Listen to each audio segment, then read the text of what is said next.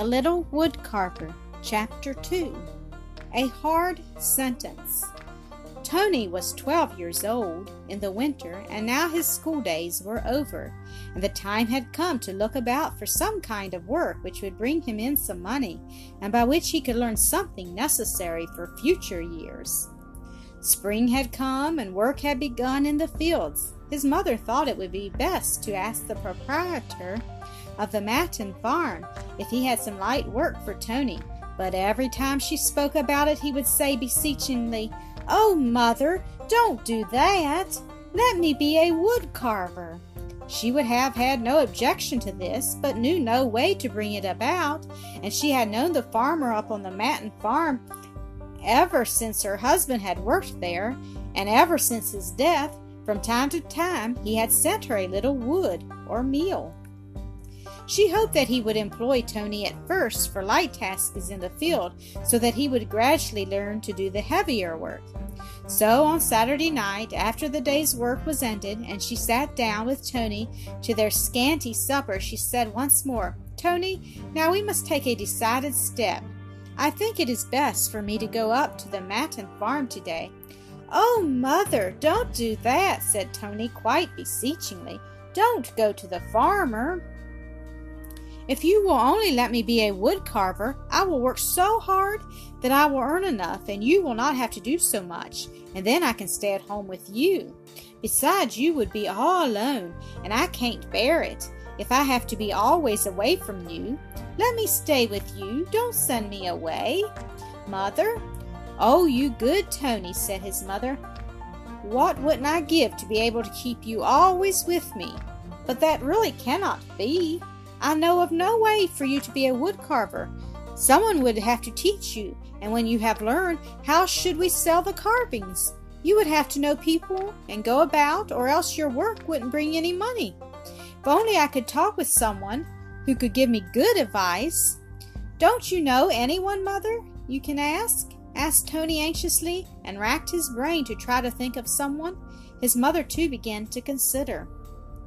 "I think I will go to the pastor, who has already given me advice," said his mother, delighted to have found a way out of the difficulty. Toni was quite happy, and now was determined that early the next morning they should go down to the church, and then his mother could go in to see the pastor, and Toni would wait outside. Everything was carried out on Sunday morning as they had planned. His mother had put 2 of the little carved animals in her pocket to show the pastor as examples of her boy's good ability. The pastor received her very cordially, and had her sit down beside him and inquired with interest about her affairs, for he knew Elspeth and how bravely she had helped herself through all the hard times. She told him now the whole story, how Toni from a very early age had worked at the carving with so much interest, and now wished for nothing so much as to carry on this work, but how she knew of no way for him to learn, nor how, later, the work could be sold. Finally she showed him the 2 little animals as examples of Toni's skill. The pastor replied to the mother that the plan would be very difficult to carry out. Although the 2 little goats were not badly carved, yet in order to perform the work right and to earn his bread by it, Toni would have first to learn from a good carver, because making only little animals or boxes would not amount to anything or bring in any money, and he would only be wasting his time. However, down in the village of Frutigen, there was a very skillful, well-known woodcarver, who made wonderful large works which went far into the world, even to America. He carved whole groups of animals on high rocks, chamois and eagles, and whole mountains with the herdsmen and the cows. Elsbeth could talk with this carver. If Toni studied with him, he could help him to sell the finished work, for he had ways open for it. Elsbeth left the pastor with gratitude and new hope in her heart. In front of the house, Toni was waiting in great suspense. She had to tell him at once everything the pastor had said, and when she finally related about the woodcarver in Frutigen, Toni suddenly stood still and said, "Then come, Mother, let us go to the place at once." However, his mother had not thought it over. She made many objections, but Toni begged so earnestly that she finally said, "We must go home first and have something to eat, for it is very far away, but we can do that quickly and then start off again right away." So they hurried back to the house, took a little bread and milk, and started on their way again.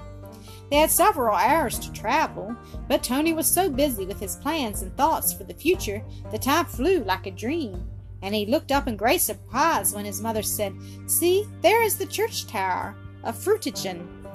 They were soon standing in front of the woodcarver's house, and learned from the children before the door that their father was at home. Inside in the large wainscoted room sat the woodcarver with his wife at the table, looking at a large book of beautiful colored pictures of animals, which he would be able to make good use of in his handicraft. When the two arrived, he welcomed them and invited them to come and be seated on the wooden bench where he and his wife were sitting, and which ran along the wall around the entire room. Elsbeth accepted the invitation and immediately began to tell the woodcarver why she had come, what she so much desired of him. Meanwhile, Toni stood as if rooted to the floor and stared motionless at a single spot. In front of him, next the wall, was a glass case in which could be seen two high rocks carved out of wood. On one was standing a chamois with her little ones. They had such dainty, slender legs, and their fine heads sat so naturally on their necks that it seemed as if they were all alive and not at all made of wood. On the other rock stood a hunter, his gun hanging by his side, with even a feather in it, sat on his head, all so finely carved that one would think it must be a real hat and a real little feather, and yet all was of wood. Next the hunter stood his dog, and it seemed as if he would even wag his tail. Toni was like one enchanted and hardly breathed. When his mother finished speaking, the woodcarver said it seemed to him as if she thought the affair would half go of itself, but it was not so. If a thing was to be done right, it cost much time and patience to learn. He was not averse to taking the boy, for it seemed to him that he had a desire to learn, but she would have to pay for his board for a couple of months in Frutigen, besides paying for his instruction, which would be as much as his board, and she herself must know whether she could spend so much on the boy. On the other hand, he would promise that the boy would be taught right, and she could see there in the glass case what he could learn to do. At first Elsbeth was so disappointed and dismayed she was unable to speak a word.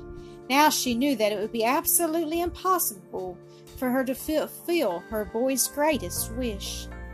The necessary expense of board and instruction was beyond anything that she could manage, so much so that it was quite out of the question.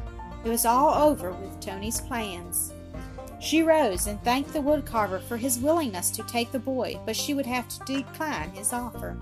Then she beckoned to Toni, whose eyes were still so fastened to the glass case that he paid no attention. She took him by the hand and led him quietly out of the door.